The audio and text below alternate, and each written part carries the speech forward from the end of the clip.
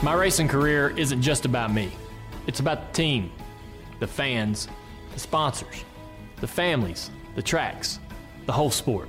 Join us over the next 5 months on the Junior Nation Appreciation Tour, where we show appreciation to where it's owed.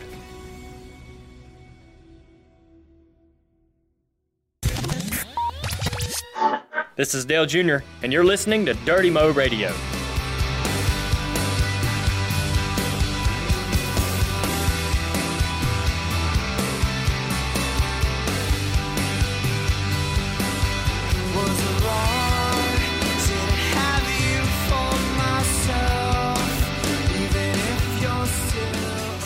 Hey everybody, this is Dale Earnhardt Jr. with another episode of the Dale Jr. Download with Tyler Overstreet. That was The Dangerous Summer with the song Sins. Thanks to Hopeless Records for providing that. So how's it going, Tyler? It's a good Tuesday for me. How's it for you? It's a good Tuesday. Yeah, buddy. Really? Yeah. What's going on? A lot. It's a busy day, but yeah. Might as well start it off good. Well, you sound like something good's happening in your life. What's going on? Nothing. Oh. Just living. You're just having a good day. Yeah. Well, it's only 8:13, and I'm having a good day. Yeah, it is early.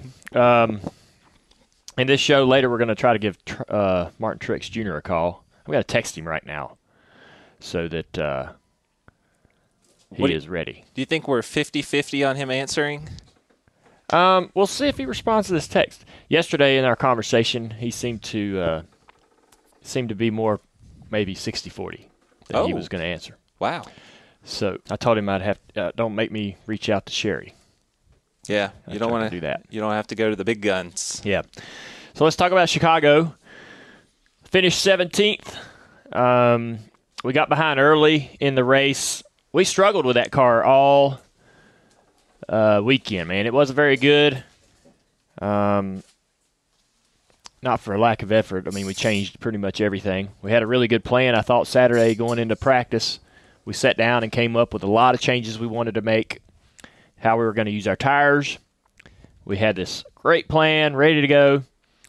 Went through both practices, trying everything that we thought was going to help us. And at the end of that second practice, or the final practice, we were just as lost as we were when we showed up. And I wasn't very confident, but cooled off, took a break. Sat down with Greg for a while and talked about some ideas. We leaned on the 24 a little bit, who was pretty fast. The 48 also wasn't very good, and he leaned on the 24 as well, I think, and they seemed to get a decent finish out of their car. But the race started off pretty much how the rest of the weekend went. We got behind pretty early, and we got a little fortunate on a wave around to get a lap back, and then about the second half of the race, the car actually came to life and ran pretty good. So I was pretty happy about that. We actually drove by the 18 and the 3 on one of those restarts and was in position for the lucky dog, which might have been able to give us opportunity to actually run as well as I think the car was capable of running had we got that lap back. Certainly, 17th isn't anything to brag about or be too excited about, but from where the car started at the beginning of the weekend and at the start of the race to where it finished, I was pretty surprised, actually, would be a good word to describe how the car was driving at the end of the race. Martin Truex Jr., who we were going to try to talk to here in a bit, he has not responded to the text yet. He finished first. This is his fifth win of the season. Yeah. Right? He's up to like 55 playoff points. Right. So the thing about that is, and I know it's unlikely, but if the other guys behind him that do have playoff points as well, so who else has playoff points? So like Larson, Busch. Yeah. If any of those guys don't make it to Homestead, that lead grows without Martin ever doing a thing, right? Well, like if they don't advance to the next round, because once you get to That's what I Homestead, meant. it's straight up, yeah. If they don't make it to Homestead, right, then that lead grows. Right. So now his lead's probably 25 over Larson. Right. But if Larson were to fall out, then it's 35 over. Yeah. Then his opportunity to get to the next round gets even better without him doing anything. Right. That's really interesting. There's this, I really like the playoff points. I really like the stages. I think that NASCAR. Oh, we got a text. Okay, he says. So he's ready. It's 8:17. I told him we'd call him at 8:30, but we'll see. We may push that back about 5 minutes. Do you like that they carry over in each round Yeah. to reward him for how well he's done all season? Because last year he was in a similar situation, and he blew up that one race in the second round and was out. Yep. So really, I think them carrying over is because of that happening last year. Yep. So I think that I'm good with it. I think it makes it more interesting. I think it makes it funner to follow. What you need, though, I guess, what's important, I guess, is like year after year after year, will it sustain this interest? Will it sustain this, this intrigue? Right. That's what we want, right? We change it every year to create intrigue and create interest. We need it to sustain that. I like where they're at. I hope they can stick with it for. Yeah. I love the stages, and another reason why I like the stages, people are all, what about these stages? Do you like them? Got asked that this weekend at one of our Q&A sessions. One thing about the stages that I think is interesting, and I know this sounds trivial, but NASCAR struggled for a really, really long time trying to create a fantasy platform. There's millions of dollars in fantasy sports, right? Yeah. Look at NFL. There's millions of dollars in that industry. Billions. Huh? If not billions. Right. Yeah. So NASCAR struggled to find a way to make fantasy fun. We get scored at the end of the race and at the end of the race only. Right. So how do you make that fun? So the stages provide an opportunity for NASCAR to have a legitimate fantasy platform for drivers to actually score points in the middle of the race. So you're watching the race and seeing your team or your teams do well, and fantasy play out before your eyes, much like when you're watching an NFL game. And, your running back scores a touchdown, boom, 4, 6 points, whatever. I mean, that's not why they created it, but it's a fringe benefit. It's not why, but I think that's one reason why I would really like the stages. Right. Because if I'm a fan, I can watch that, like you said. Think about how many people play fantasy football that weren't football fans. I can name several that are in a few leagues of ours that didn't watch any games and now watch all the games because they're in fantasy. Right. You're and like, only because they're in fantasy. I've got that guy going tonight. Yeah. So, yeah. I got my wife, Amy. They got a girls' league. None of those girls watched football. Now they all watch football. Right. As many games as they can watch. And think about what that could do for NASCAR, which is, trying to tackle a new demographic or trying to get new fans. There's a great opportunity there. Anyways, back to Chicago, back to Truex. There's a lot of conversation about tires. NASCAR took some tires during the race, dumped them in this bucket of water or whatever. Yeah. There's all kinds of ideas and rumors. So they say they've done it multiple times. I've never seen this tent. It was like a shady-looking little tent where you couldn't see inside of it. Yep. It looks like now the NFL has one on the sidelines, and that's where they take an injured player. Uh-huh. So that was the weird part, I think, is actually showing the tent. It may very well have been there all year, but that was the first time I've seen, and I know that they showed the tent. Yep. Obviously, they're dunking the tire to see if there's any leaks, because you can basically take a tiny, tiny, tiny drill bit and drill a hole in the sidewall of a tire, and it won't leak any air until it reaches a certain amount of pressure, and it basically is like a bleeder. It'll bleed down and keep the tire pressure low, keep gripping the car. This is, bleeders. I ran bleeders. They were legal in the late model series. So it's very similar to a bleeder, and it's this rumor that, anytime anybody runs fast, there's people start tagging all kinds of reasons why this guy's fast. The pinhole in the sidewall of the tire, that little trick's been floating around in the rumor mill and tagged to several teams over the last 20 years. I mean, this is nothing new, not a new phenomenon, but NASCAR is trying to get a little more clever about trying to keep everyone honest. I like it. I was thinking, so they're taking the tires from 78.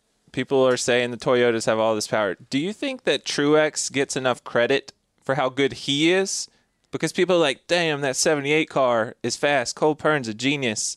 I don't feel like Truex is getting enough credit for how good he is. Yeah, I mean, I think that... Because obviously he's a two-time Xfinity champion. Yeah. The record will show that he's won a lot of races, that he's accomplished a lot. If he can come out of here a champion, I don't think anybody's going to deny his ability and deny, giving him credit. But in the thick of the battle, in the middle of the season, there's a lot of things flying around. There's a lot happening, and so maybe the focus is a little bit too much on parts and pieces and cars and manufacturers and teams, and less on the drivers. And the sport should be all about the drivers, Right. all about the personalities. That's how fans get connected. I mean, the fans do care about manufacturers. The fans are interested in the crew chiefs. They are interested in what's happening in the industry and the technology and so forth. And it does make you curious as to how teams are engineering speed. Right. That's always been interesting to everyone, for any hardcore fan. But the sport should be about its faces. Drivers and personalities make fans, create fan bases. Because regardless of how good that car is, you still got to get around the track.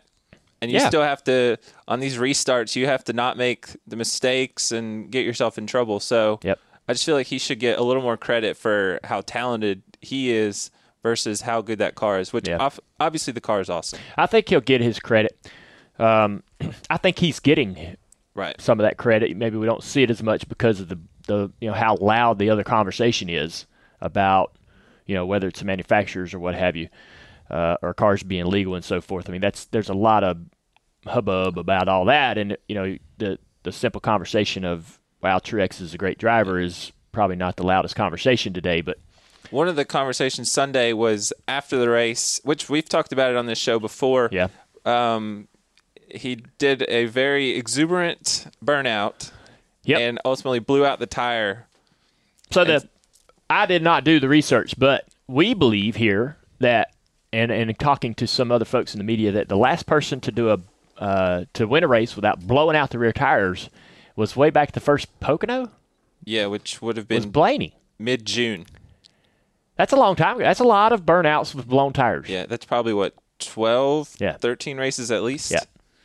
And it's my opinion that the blown tires are its own purpose. It's not a coincidence. It's not a coincidence or accidental, So I remember back when, 15, 20 years ago, we did burnouts all the time after winning a race, and nobody blew tires out. Now everybody blows the tires out, and you tear the car up. Like you blew the tire out that one time at Richmond. Yeah.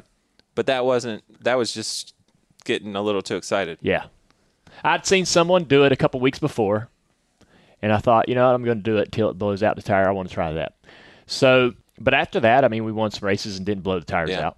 If you won a race now, would you blow the hell out of that tire? I guess I would if I was told to. Yeah. When do you have that conversation? I don't know.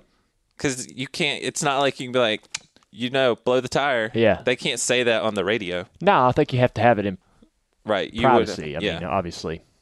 It's. If there is anything to the conspiracy that it's done purposely, right? Then, the conversation has happened in private. So does that get you some wiggle room in the tech inspection? Well, I think that obviously, if you blow the tires, you tear out the crush panels.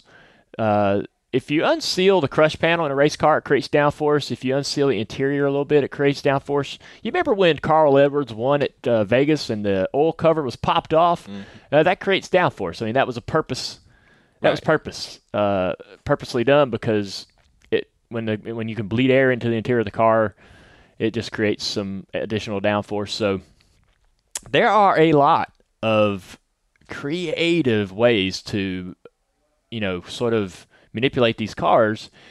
It's genius, really, to be honest with you. And we've gotten to the point in the sport to where we have to work that hard to get that advantage. So part of me really appreciates the ingenuity and the thought process behind it, and whoever figured it out it's impressive.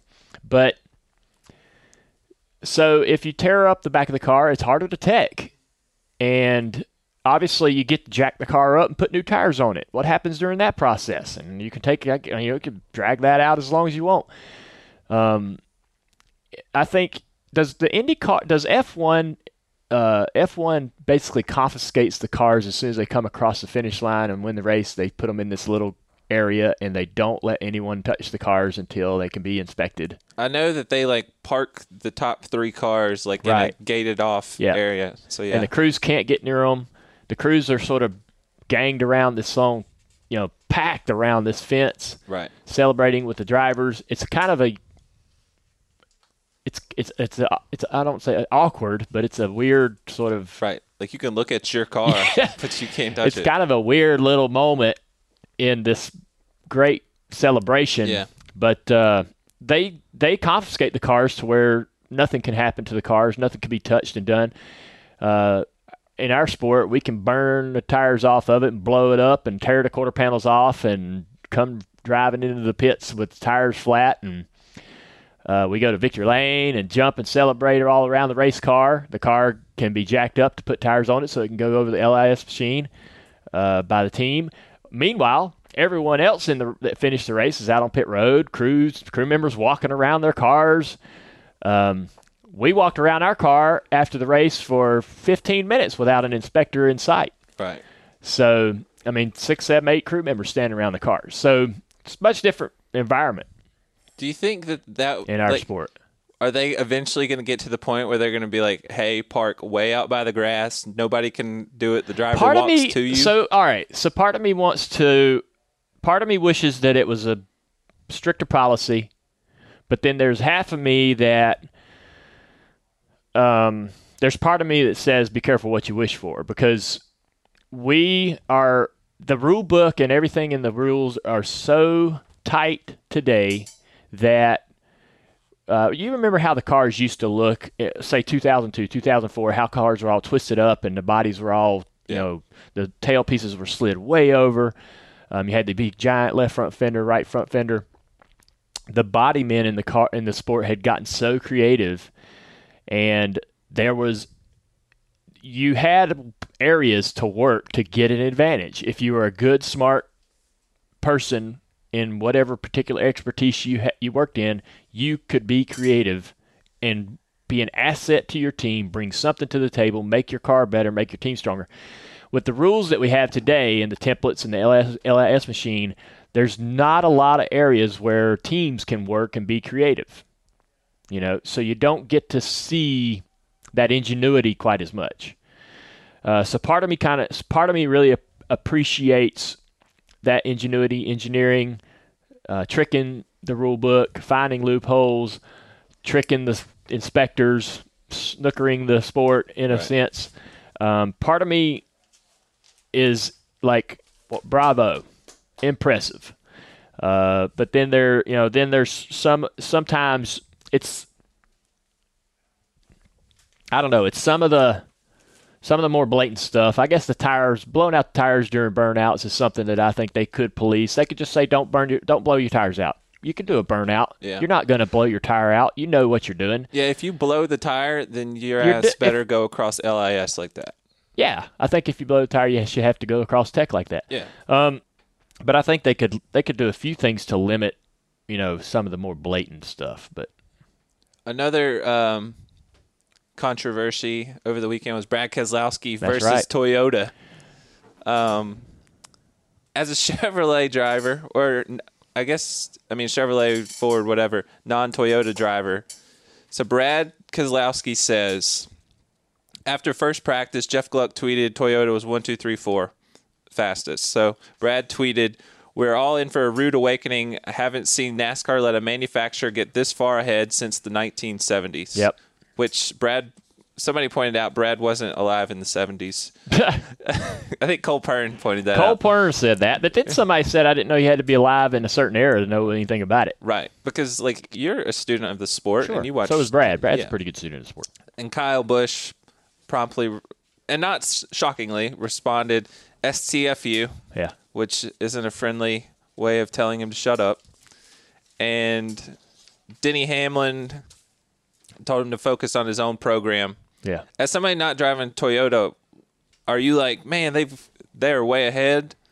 Or do you think it's the Gibbs Furniture Row team specifically that are ahead? All right. So when I heard them comments, I see Fords in the top 10 in practice. I see Fords finishing in the top 10 in the race. I see Chevys up there. I see Toyotas up there.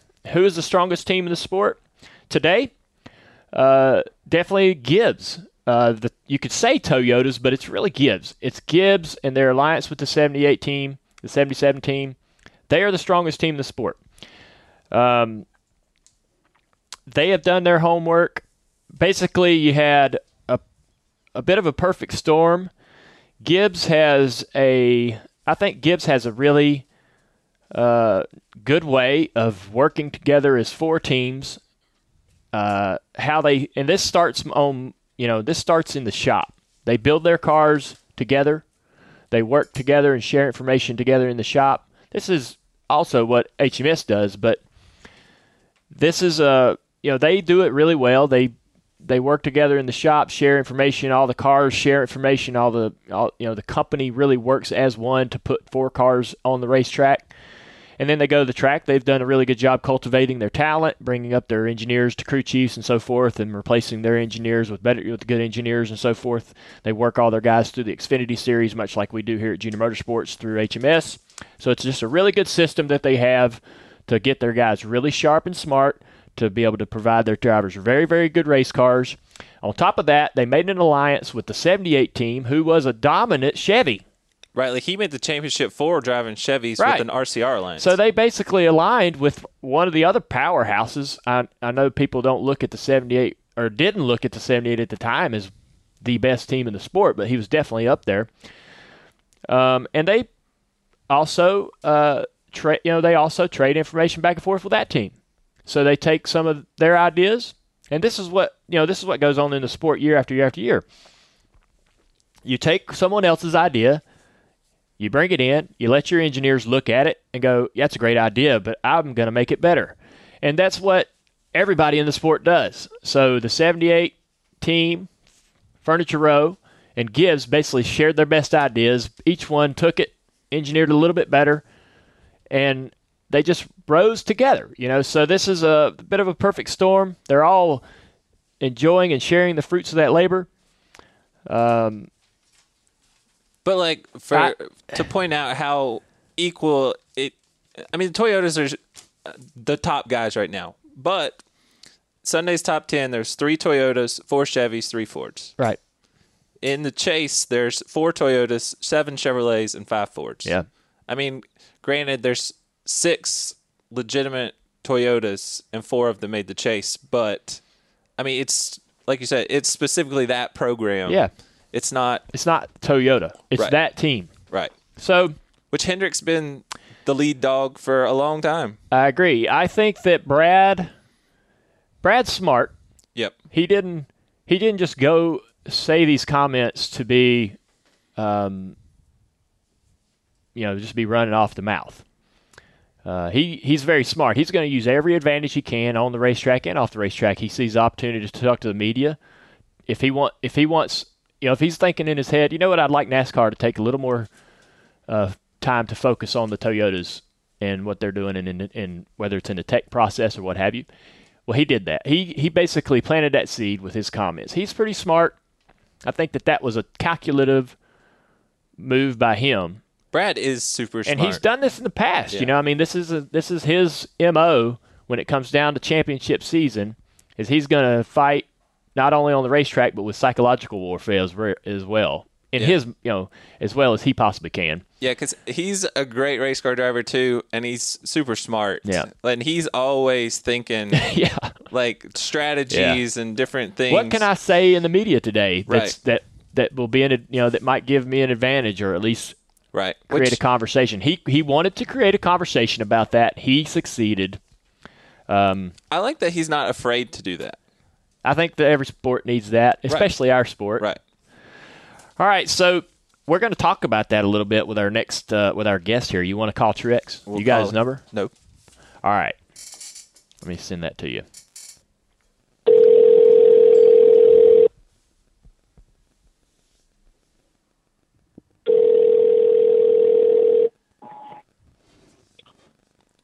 Hello. Well, I'll be damn. Is this Martin Truex Jr.? Come in. Yeah, who's this? This is Dale Jr. How you doing? Hey, Dale Jr. How are you? Are you awake yet? Yeah, I'm awake. How long have you been awake? I got up just for you, buddy. Are you still in What's bed? going on? No, I'm not. Are I'm you not? outside. Oh, you're outside? Yeah. I hear you. All right, so this is we're interviewing you in a segment we call Three Questions With, and we've been talking about Chicago. We've been talking about your success, and Tyler doesn't think you get enough credit as a driver. A lot of the focus and the conversation in the sports, obviously, around manufacturers, around teams, around Sure. crew chiefs, and so forth.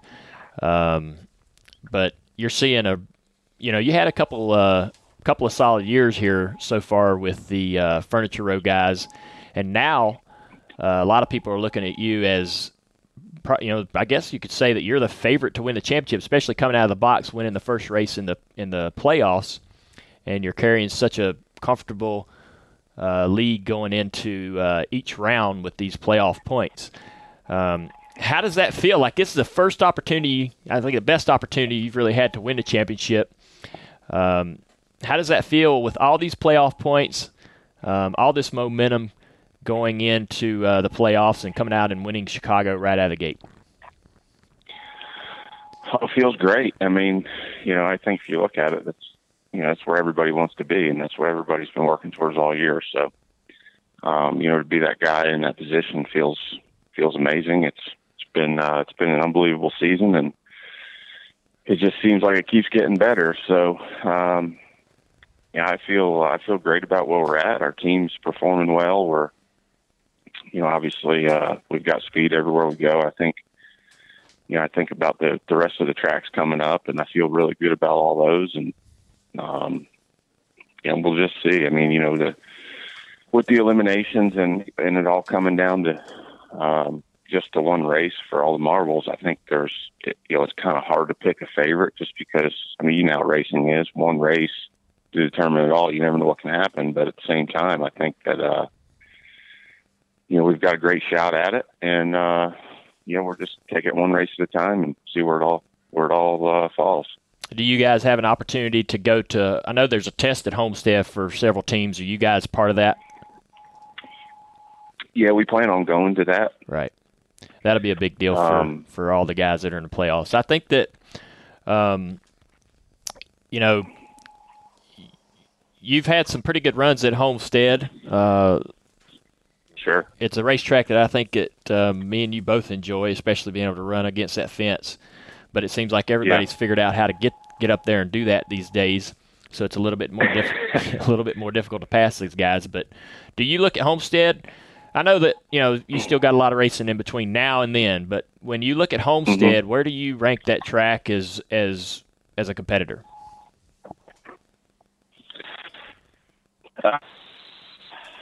Yeah, like you said, I think everybody's kind of figured the place out. I think it's gotten more difficult over the years to run there. I think the wall has gotten harder to run just because I think the last couple of years it seems like you need to be closer to it, and especially in turns 1 and 2, I feel like it's gotten bumpier up there. That's made it more difficult. I think honestly that if you can figure out a way to run down, half a lane off the wall, make the car work, I think that's going to be the way to go. But we'll just have to wait and see. I'm not real sure, but I feel good going there. It's been a good track for us over the years. I know that 2 years ago we didn't run very well there, but last year I thought we made some big gains, and we got tore up in the race, pretty early on, and still had a pretty good run going after that until the last wreck. So I feel okay going there. Testing there is kind of, I don't know how to feel about that. I feel like we run better at places when we don't test, to be honest with you. So we'll see how that goes. But looking forward to it, and I think we're in a pretty good spot to be able to get there. 10-4. All right, last question. Where I'm kind of curious as to where your priorities are at this moment in your life, because we had all these hunting trips planned that we planned much earlier in the year, and now you're starting to back out of several of them. Me and you own some property together, which I think is amazing, and we have a lot of fun with that. Considering, obviously, all jokes aside, your racing's number one, but a lot of fans know you're a big-time hunter. How do you squeeze in a few opportunities to get in the stand during such a hectic time in the season? And does actually getting in the stand and hunting, I think it's very therapeutic and an opportunity to kind of clear your mind, and it's a little, it's kind of nice to sit up there and just kind of think about things. And sometimes you sort out some of the things going on in your life. But how do you find the time to get into tree stand during the playoffs? It's definitely not easy, as you know. Especially, it seems like the last couple of years it's gotten harder. I think the more success you have, the more you're kind of engaged with your team, and the more you got going on, especially during the week. So it's a little more difficult, but I try to get out, and whether it's hunting or fishing, anywhere really. Nice to get away and get somewhere where your phone is turned off and just disconnect. I agree 100% with you that helps a lot. I think it helps keep you focused. It helps, especially if you had a bad week. It helps you just kind of forget that and kind of flip forward and think about the next one coming up and what you got to do to, maybe figure out how to run better or, put a bad week behind you or, figure out those kind of things. So I think outdoors and getting away is probably one of the best ways to recharge and regroup and kind of refocus. And, I wish we could find more time to do it, especially now with, having our own place and everything. It's been awesome. So looking forward to it. But, I think someday we'll have all the time in the world, hopefully. Oh, yeah. But you never know, so you try to get it in while you can. Yeah. Well, I remember just a few years ago that you were bragging how you didn't have too many appearances, and I know you're busy as hell these days, so it's kind of nice to see the shoe on that foot. Yeah, for sure. So enjoy it, man. We're going to be pulling for you. You got a lot of fans over here at Dirty Mo Radio, a lot of friends, and we'll be watching you throughout these playoffs and wishing you well. Thanks for allowing us to give you a holler, and we'll see you at the racetrack. Yeah, man, I appreciate it. Good talking to you, pal. All right.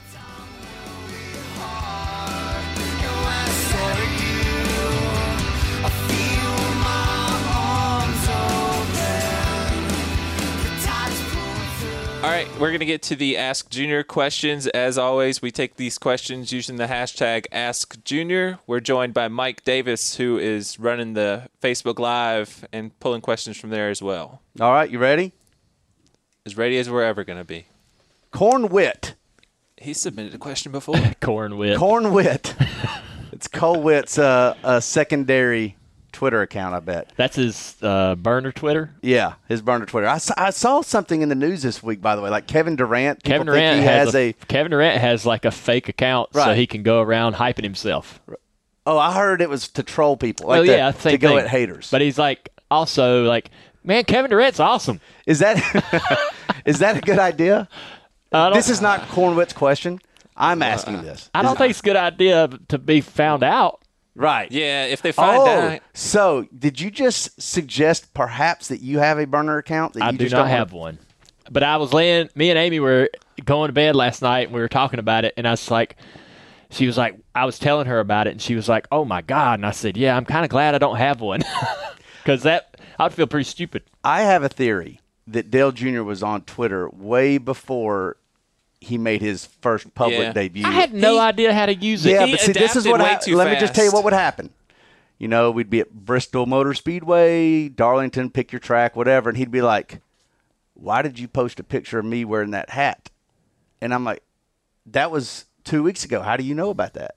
Well, it took me that long to find out. I mean, if I was know already on Twitter, if I was already on Twitter, I'd have asked you that day when you posted it. That would have been too obvious, though. Right. I'm not that calculative. I'm not calculative. I'm not Keselowski over here plotting everything that comes out of my mouth. So you say you did not have a Twitter account just to kind of look in on people. I promised to the Lord that I did not have, and I know you're a deacon, so you could take this. You could take this as fact. All right. I guess we'll get to Corn Witt's question now. Only 33 drivers started 23-plus regular season races this year, and 16 made the playoffs, a huge percentage. Should the playoff field be reduced? Sure. Why not? I mean, we've gone from 10 to 12 to 16. I think 12 all right, was so a good number. I thought 12 was a pretty good number, too. But we're going to get there anyways. I mean, after 3 races, yeah. A couple more races, it'll be 12. Yeah. Cornwit, just be patient. Yeah. Just wait 3 weeks and you'll see. But I look at the NFL and the NBA. I mean, half the league gets into the playoffs. Yeah, 16 of 30 NBA teams, Yeah. 12 of 32 NFL. So there you go. Yeah. I'm good with where it is. It doesn't really make a difference to me, I guess. I mean, the guys that should get knocked out will probably get knocked out in the first round anyways, Damn. I think. He's dogging them. I'm not. Yeah. I'm just Felt saying. like it. Felt like a dig to me. A little harsh. Hey, I like your honesty, though. when it happens, you'll be like, yep, that guy probably shouldn't You win and the Truex. championship anyways. You don't think there'll be any surprises? There's always one surprise because somebody will wreck or something will happen, but Do you want to make a prediction on who the surprise will be? who the surprise? Who is the guy that should be in the last round that will not make it past the second round? I don't want to say because I might hurt someone's feelings. Oh, good gracious. You're a great host on a podcast, let me tell you. You care about people's feelings?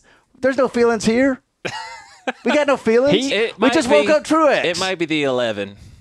Denny. He's fast. You're worried about Denny's feelings? Well, I don't. I got friends at Gibbs. I don't want them to be mad at me. Gracious.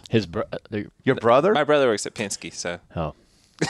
Jeez. He didn't mention any Penske drivers. No, don't do that. Well, don't want to upset anybody 2. over at Penske. They'll be fine. Keselowski ran like 5th the other day, 6, something like that. I wouldn't. I mean, nothing against Denny, but I think I wouldn't be that. I don't think that's like a shocker if Denny doesn't make it to the last round. I think. Yeah. He could. I think he could or he couldn't. I think it's 50-50 that he gets there. I mean, I think it'd be more surprising, maybe 78, 18. 42. 42. Is there a fourth? Like Alpha Dog? Yeah. Maybe the 4? Maybe the 4, yeah. 4 or 2. I don't know. Yeah. 4, 2, or 11. I think that's the fourth guy. So I think the 3 that we mentioned, that would be one of those shockers. If maybe the 42 doesn't make it, that'd be pretty shocking. Yeah, because he's got a lot of playoff points. Yeah. It's so weird. I think that, it's going to be hard for I those think Kyle guys Busch not and to. the 78 are a lot to get to Homestead. And I think the 42 is too because he has so many bonus points. Yeah. I think that is going to. So that is why, that fourth spot could be anybody's. Right. Denny's, anyone's. Right. Because he has that encumbered win. If he had those extra 5 points, he might make it. Yeah, might. He put a tweet out this week that had encumbered in it. He did. You see that? Yeah. Yeah, because he was suggesting that that's how he was trying to NASCAR say that NASCAR. That was his favorites. justification on how they're not having Toyota favoritism going Yeah. on. All right, good question, Cornwit. Good luck, Denny, though. Yeah. Drummer69 asks, when a company changes manufacturers, are the drivers required to change their personal cars as well? Yeah. I know I have a very close friend that I share a airport hangar with, and he has changed manufacturers, and he drives different vehicles. That's logical. You support the people that support you. Yeah. Plus, they probably give you a free one. So it would be dumb. Yes, he gets a he imagine gets a free truck. So Right. Yeah. If they're going to give it to you free, you'll change. Right, Yeah. exactly. You'll change. TDB83. Wonder what that stands for. The dirt bag. The Dirt Bag 83 asks. Were you really thinking dirt? No. Are you bummed about leaving full-time cup racing before breaking Bill Elliott's most popular driver record? You're at 14 and he has 16. Now, before you say anything, I want you to know we get this question a lot. Like it bothers junior fans that they're not going to get that. You could be the Bill Elliott record. You could be the most popular driver of all time. Oh, now I feel bad. Yeah, you ought to. I feel Three more a little years. nauseous about this now. Thank you. Did this come into your mind at all? I never thought about it. Yeah, I never thought about it.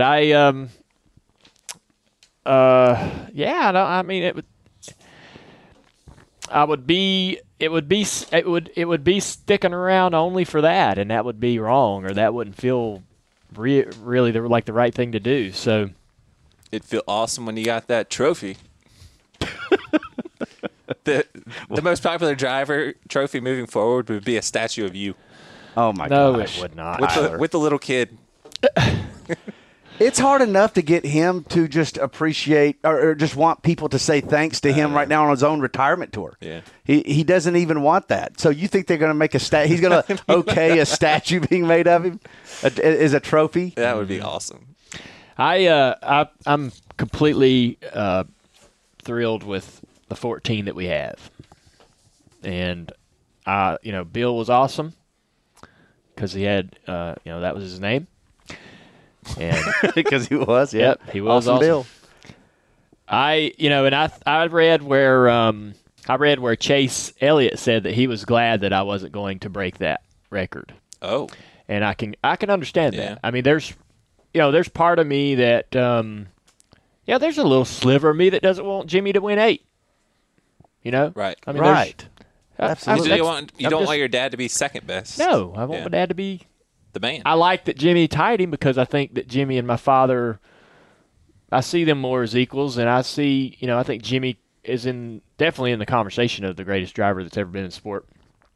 Now, I'm biased because I think my dad's awesome, but there's part of me that doesn't. I feel the same way Chase does about his dad's 16 most popular driver awards. So, I don't know. I think if I could see myself racing another 5 years, then that might be something of interest, or I would be something I'd be super proud of if I ever did break that. But that's a long conversation, maybe for another day. But I'm tracking with you on that. Yeah. All right, let's move on here. JC7303. Hey, what does JC stand for, Tyler? You got any wise cracks on that one? Jesus Nothing? Christ. Jesus, good Lord. Any updates on your Key West property and renovation project home? Well, everything is on hold. Obviously, our contractor. So I'll start here. Our contractor, Steve, he's got an Instagram, Steve Krieger. If you wanted to go onto his Instagram and see some of his posts on there, they're quite interesting. He stayed in our house during the hurricane. So he lives up in Marathon or around Marathon, it's really dangerous up there. The houses are a little bit further apart. And so he and his family, he has a newborn with his wife, and they stayed in our house down in Old Town because the houses are very close together and they kind of shelter each other. He posted throughout the entire experience what was going on, and we've been in contact with him. His home's got some damage. A lot of his family members down there, and he's a contractor, so there's a lot of other folks that he does business with that need his attention and help. We have put the show on pause until Steve can sort of regroup. He just needs even about a month to figure out how much of his equipment's lost and damaged and ruined and sort of get himself organized. So we're really concerned with Steve and all of our friends. The infrastructure down there, Steve has told us that the infrastructure down there is in critical shape. They had about 200 telephone poles down. The water system was busted in several locations down through the Keys. So there's no water, there's no power. It'll be quite a while before all that stuff is secure and safe to use. And they just recently opened up the airport to allow traffic down there. They've had it closed off, and it's really bad. It's a bad situation for a lot of people. And so we're doing some things up here to raise some money to help. Hendrick has a charitable cause that folks can get involved in. HendrickRelief.org. Yep.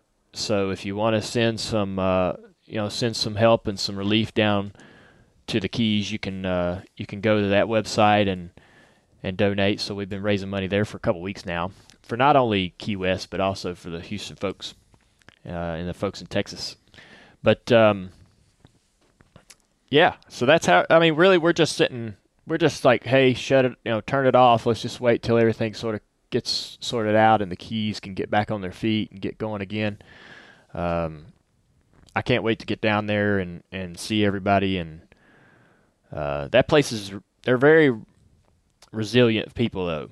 And this isn't, uncharted territory for them. They've dealt, the Keys has a history of and it will be back better than ever. It has a history of dealing with situations like this, and they'll bounce right back. So, all my conch friends down there are thinking about y'all.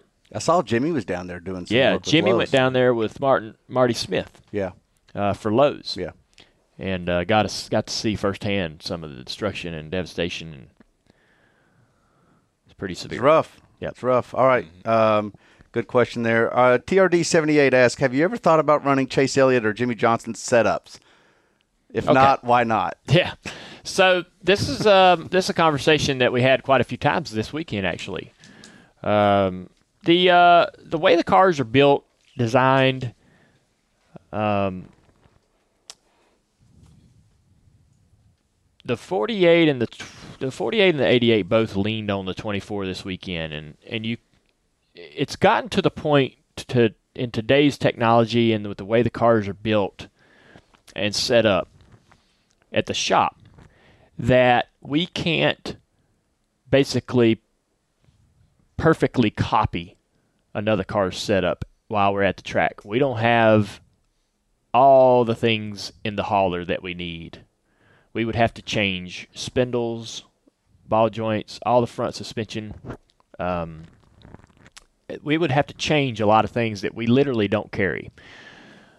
People think, "Oh, just put his springs and shocks in." It's not that simple.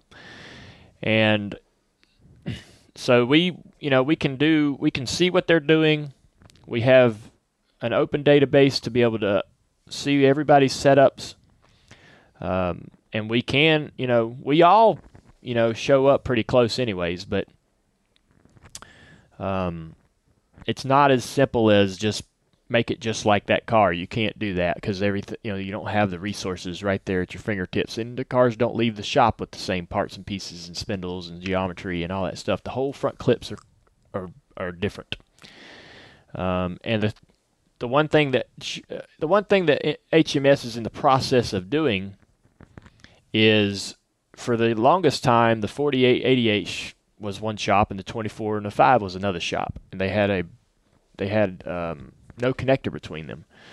And so, no matter how hard you tried to make everything the same across the whole company, the two shops worked independently, and they would build their cars differently. They just had, they're just different theories on what to do and how to do the geometry and how to put the rear end in the car and all that stuff. So, but what Hendrick is doing is they're going to merge the two shops together. Eventually, over the next couple of years, all the cars will be built in the same shop. And so, which is similar to Gibbs? To the Gibbs model. I've never been in Gibbs' shop, but I believe it to be similar to the Gibbs model. So that with the goal in mind is to get the cars closer, so that when you do go to the racetrack, you can get even closer if you do want to copy a guy's setup. Can you get identical? No, you never will be. But and Chad Canal said it this weekend in our meeting. He said we're going to get as close as we possibly can. But you'll never be able to be just like it. So if you see the 24, for example, this weekend running really well, you can get close to him, but you'll never be able to be identical to him. You have to do that on Monday, Tuesday, and Wednesday. So in the shop when you're in there building the cars. So for somebody who's a fan of the 5 who didn't run that well this week and the 24 ran well, they're going to be like, well, those two are in the same shop. Yeah. I'd assume that they did not have the exact same setup. Right. But, you could take two great race car drivers like Jimmy Johnson and Jeff Gordon, who were in the same shop, and they did not run the same setups, and they would run side by side. They battle each other. That famous finish between them at Martinsville, where they're banging doors to the finish line. Both cars probably had completely different setups in them. Right. If you put Jimmy's setup in Jeff's car, I bet Jeff wouldn't like it. If you did the same for Jimmy, he probably wouldn't. They drive differently. They feel things differently. They want a different feel. Jeff likes to turn the steering wheel and the car be a little snug and comfortable, and he wants to steer the car into the corner. Jimmy likes the car very loose. He likes the car to turn around the car without really having to move the steering wheel too much. I mean, there's just very different ways that they drive the cars. Some drivers, we look at the driver traces. Another example, I guess, would be we used to look at the driver traces when we were paired up with Stuart Haas. Right. And the 4-car, Harvick, he'd go to the racetrack and we'd see his driver trace, and there were racetracks like at Charlotte and 1 and 2 or 3 and 4 or whatever. There'd be some racetracks we'd run at, and he would never come all the way off the gas. And that's just how he drives. And we would try to go out there and mimic that, and we just couldn't do it. But we could see his setup. We could put it in, but couldn't run the same speed as him. None of us. Right. It's Jimmy, me, nobody.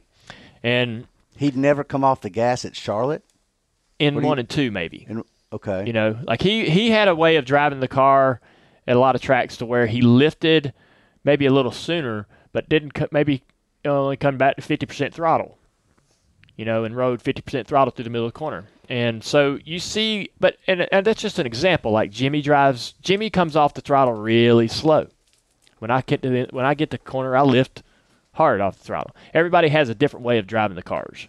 Everybody has a different way of using the throttle, mashing the gas, how quickly they use it, how much brake they use. How you've drove forever. Yeah. So it's not like it's hard just like me. Like when I go in the corner, I put both hands over on the left side of the wheel and tug on it, and it's called the Arkansas pull that Mark Martin made famous. Some drivers run at 10 and 2. I don't know how they do that. I don't know how you drive like this in the corner. That feels so weird to me when I try to do that. Seems like your arms would be. Yeah. I raced at Martinsville in the late models, and I looked in the mirror one time, and a guy was at 11:45 and 12:15. I mean, I don't know how you race this way. Dude, the school bus, yeah. So that's crazy. All right, good answer, good question there. Let's see where we want to go here. Let's ask Johnny NASCAR's question. Besides guys you have worked with before, like Jeff Gordon and Steve Letarte, who else will you seek out advice for going into the TV booth next year? It's a good question. Did you hear it? I didn't. I'm sorry. I was trying to see if Truex had tweeted me. Ooh. Wait, Truex is tweeting? Well, let's stop right now. No. Let's find out what he's tweeting about, right? He's probably like, Dale Jr. did not ask me about Brad Keselowski. No. I know. I thanked Martin for letting us interview him, and he didn't text back. He's like you. He doesn't respond to text messages. I said, thanks, Grumpy. Didn't respond. Wait. So he has not replied? Yeah. He is grumpy. So you were just checking to see if he had replied. He has not, and so now you've texted him again and called him grumpy. No, I said thanks, Grumpy, the first time. Maybe I shouldn't have called him Grumpy. Yeah. You know what? And that's why I don't reply to you sometimes when you call me names. Mike will respond, but it'll be 12 hours later, and it'll be a document. Truex just probably rolled back over to sleep. I'm like, that's a long text. I think that Martin actually just, when he hung up the phone, he rolled over and went back to sleep. Of course he did. Yeah, of course he did. I'm outside. He was not outside. Yeah. I could tell when I walked into this studio and I could hear him on the speaker. That voice, that's morning voice. That's Truex morning voice. He ain't outside. He ain't out of bed. Yeah, that's what I thought. Absolutely not. All right. The question from Johnny NASCAR was: besides guys you have worked with before, like Jeff Gordon and Steve Letarte, who else will you seek out advice for before going into the booth next year? Man, Mike, Tyler. Oh, I hope you go bigger than that. You're going to need some more advice. Well, talking to my boss, Sam Flood, my boss at NBC, he's mentioned a lot of folks that work outside of the sport that he would like to introduce me to, and that he would actually like to take me and set me down and have conversations with and actually watch these people work and prepare for their jobs. So I think I'm going to be able to see a lot of things like that. Yeah, like outside of the sport. Right. I mean, like, in football and that kind of thing. Yeah. And, I'm going to lean on Kyle Petty, Dale Jarrett, and obviously the three guys in the booth. I got to get to know everybody, and outside of that, I trust those guys because I've raced with them, and they've watched me grow up, and I think as I get to know everybody else and Steve Letart's been running off all kinds of names of these folks that he works with at NBC that I haven't really got to know yet. This guy's great. This guy's great. This girl's great. This girl's great. And I'm sure I'm going to have all kinds of folks that I can lean on, but I'll be interested to sort of go wherever Sam Flood thinks I need to see what I need to see and experience what I need to get prepared. But all that kind of starts up in January, I guess. What about Ken Squire? I mean, if you're going to go to the best. Yeah. Ken Squire is one legend. of the best. Did he catch some flack about the way he called? What was it that he did? He said the Mexican. Oh, yeah. About Daniel Suarez. And then he called Eric, he's like the boy, Eric Jones, right? Is that what he said, Jordan? The boy? What did he say, Jordan? It was the Jones boy. Right, that Jones boy, which is just an old school way of calling him. And he caught flack for that too, I guess. He said, haha, you're welcome. We're still friends. Did he say you're welcome, like proper? Yeah, did he do that? Or did he say your? Ooh, he did. He said, like you are welcome, or I'll correct him. Oh, that's worse than calling him grumpy. He did not use proper language. This stays in. Yeah, Truex is never coming back on this show. Never. So might as well David leave it. Nor anybody else, for that matter. David Reagan sent me a picture of a Unical 76 ball on a trailer and wants to know how much it's worth. The guy wants $2,500. Dude, that's a steal. That they go to you asking you what a Unical 76 ball is worth says all we need to know about Dale. He's like, I know. Well, he's got one, so. No, that's my point, right? I mean, it's actually on our Dirty Mo Media. Excellent shape. The guy wants $2,500. It's the same size as the one I got from North Wilkesboro. Yeah. It's one of those rotating 76 balls that's up on the post. Yeah. No, not that one. Not that one? This one behind him. Oh, okay. So it's not the full like ball. It's just like that one. Yeah, it rotates. Gotcha. But this one's in excellent shape. I'm going to offer $3,500. Let's see. Oh, I'm my just kidding. Oh, my gosh. I'm just kidding. David Reagan. That guy. All right. That's what I do. Like Tim Duggar and I we both collect these old retro T-shirts on eBay. And we had to stop showing each other the ones that we were bidding on. Of course. Because the other one would go secretly bid on the same shirt or just outright buy it.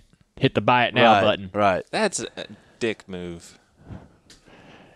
It's a same. Listen, we know this about him. No, hey, he is. I'm not gonna deny it. Man, he'd be like, "Oh man, somebody bought it." And he knows who bought it. He'd text me, cussing me out. That's messed up. But he did it too.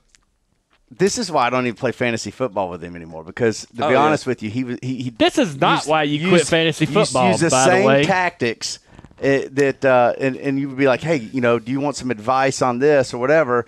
I would go to him thinking I'm going to a friend, and I'm like, you know what? I think this guy on the waiver wires, I'm going to pick him up. And then at 2:00 in the morning, the thief in the night goes in there and takes my guy. That's when waivers open up. Yeah. It just happened to be in the middle of the night. I played him in a championship game. We changed the league. Hey, we changed the rules, and now the waivers are. I played him in a championship game 2 years ago, and my running back got hurt, and there was the Panthers running back was available, so I was going to pick him up on waivers. He told somebody else who was in like the 5th, 6th place game, consolation round, the consolation to go to pick up the guy that up, guy, put him on his bench. Yeah, so I couldn't get it. So one time my kid was sick, and Dale and no, I'm kidding. I'm going to make up a story. His running back was hurt, so I texted like 4 teams to pick up all the running backs that I thought would even score any points that were still on the waiver wire. And I lost. Yeah, champion. There's an asterisk by that one. Whatever you got to do, right? Yes. What by any means necessary. is there a question here that we want to end on? Let's see here. I like this one here. Right? The most memorable. Mike Belcher asked, "What's the most memorable hunting trip with your father?" You didn't like that question? I did, and there's a story actually that you have. I just didn't know if you would, if I asked What that story is question. it? Just tell me one word. It's not actually answering the question, but you told me how your dad used to hang those tree stands to where he would use his. God, it's so crazy to me. Okay, so I tweeted a picture like maybe that a year picture ago. Freaks me out too. So Dad's in this tree stand. And he's literally what 75 feet in the air. Every bit of it, way up there. And I said to Dale, I said, shot in the dark here. I know they didn't have safety harnesses back then. He did not have safety harnesses. Does he even just humor me and tell me he has like a rope around his waist or something? No. He goes, absolutely not. So Dale Earnhardt didn't have a safety rope or anything. He was at the top of this big tree. Yeah, it's a pine tree with no limbs. He's all the way up the top of it. So he asked me to go. He's going to take me hunting, and I've never shot a deer. This is exciting for me to go with Dad. He would go hunting every single day of the season. Every day. I mean, as soon as the season started, you wouldn't see him for months. And it sucked, You're like, where's Dad? You want to be around Dad. Dad's not around. Dad's hunting. Dad's racing. Dad's this. Dad's that. So he's finally going to take me hunting with him down in Alabama on this property that he's leasing. And he's part of a club down there. So we go... we get ready, and we're going out to the stand. We go up to this tree, and it's dark, right? Sun's not come up yet. I go to climb up the pegs. He's got these screw-in pegs, and I can't get my foot on the second peg. I can't reach it. Like, I pull my leg up, and I'm still like a half a foot from the peg. And so he had to push each foot onto the next peg, and he literally, pushed me up this tree, going right behind me. He's got my gun and his gun. Loaded. No, they're not loaded. So he's pushing me up these pegs, and we went up, 40, 50 feet into this tree. Oh, yeah. No limbs on this thing. It's up there swaying. He sets me on the chain up that's mounted into the chain up stand. There's 2x4s. There's only 2 2x4s ran to this limb. And he sits on the 2x4s. Oh, my gosh. In the top of this tree all day. And we saw a big doe come out and 150 yards, and I shot it. He was so excited.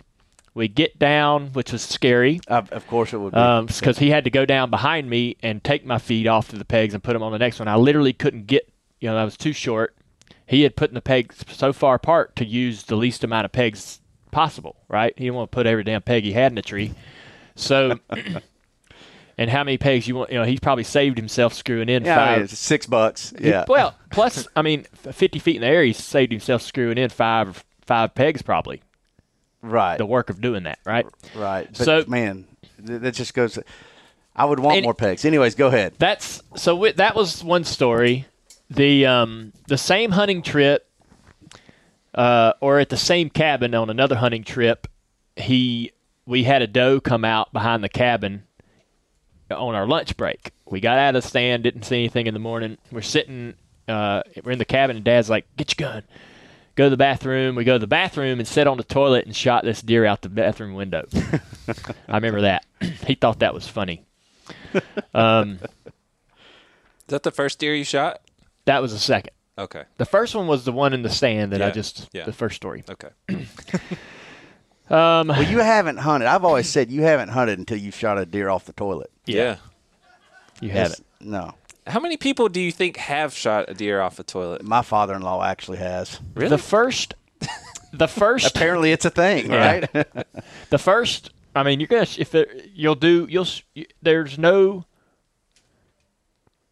there's nothing gonna stand in your way when you're gonna shoot a deer, and it's hunting season and you're hunting, right? Yeah, but you weren't really hunting. We were eating a sandwich. Call Truex back and ask him if he shot a deer off a toilet. Really? Just to mess with him. No? No. Tweet it. Text him? Text him. Grumpy? No. I hear you. If you love Dale Jr., then Exalta Racing is your go-to social media account on Facebook, Instagram, and Twitter. It brings you insiders info all weekend long on the 88 team. It's at Exalta Racing, a must-follow for any Dale Jr. fan. All right, let's go to looking ahead. We've got a busy week, man. This week has been chock full of work. I have been going and going and going. Seems like as soon as we got home from Chicago, we never stopped. Yeah. Today we got a nationwide production, and we also have the Driven to Give charity dinner and auction tonight. There's a live auction. There's some very, very good items. What are you bidding on? Well, I know last year there's no buy it now feature, so nobody can swoop in on this. Oh, really? So, yeah. Okay. I'm going to have to check it out when I get there, but last year I know there were about 3 or 4 items that I was battling for. They got up there pretty high, but I did not end up taking anything home last year. No. I tried to bid on some Panthers stuff, and I even tried to bid on the Josh Norman Redskins helmet. I wanted the Gwen Stefani Blake Shelton autographed guitar. I think somebody called in on that one. Yeah, they did. It's one of the online. Yep. Somebody won that online or Yep. bid on that online. So we got all that going on. I'm going to actually MC this dinner. Do you know that? No.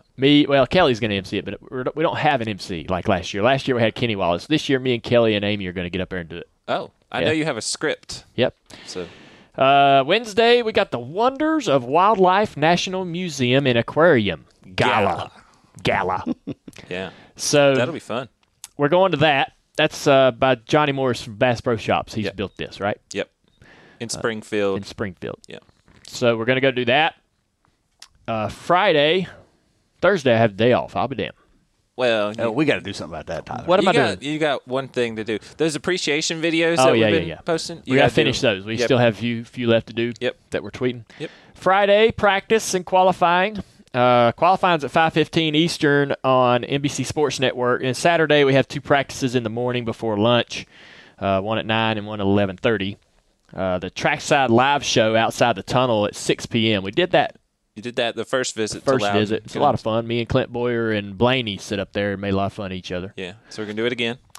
The Xfinity race is in Kentucky this weekend. This is the first race of their playoffs, so we'll be glued to the TV watching that, pulling for all our junior motorsports drivers and teams. Sunday, the race is at 2 p.m.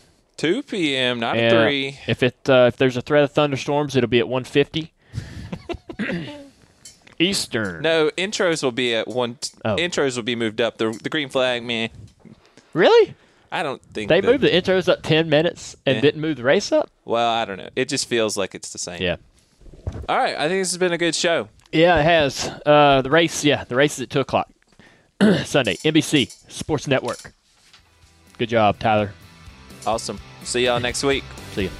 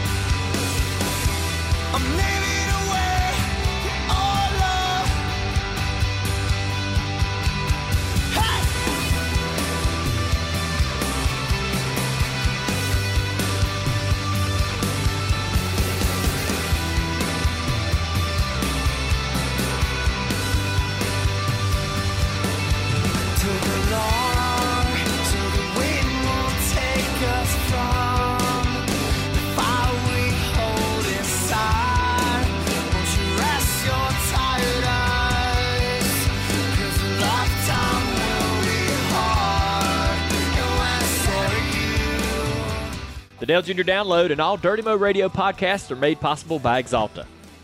You can subscribe to all 8 programs on iTunes, Stitcher, SoundCloud, and all major podcasting outlets.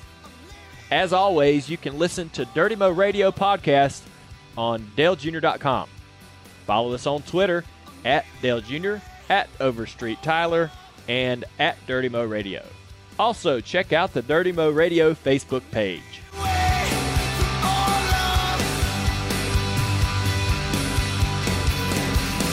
I'm living away from all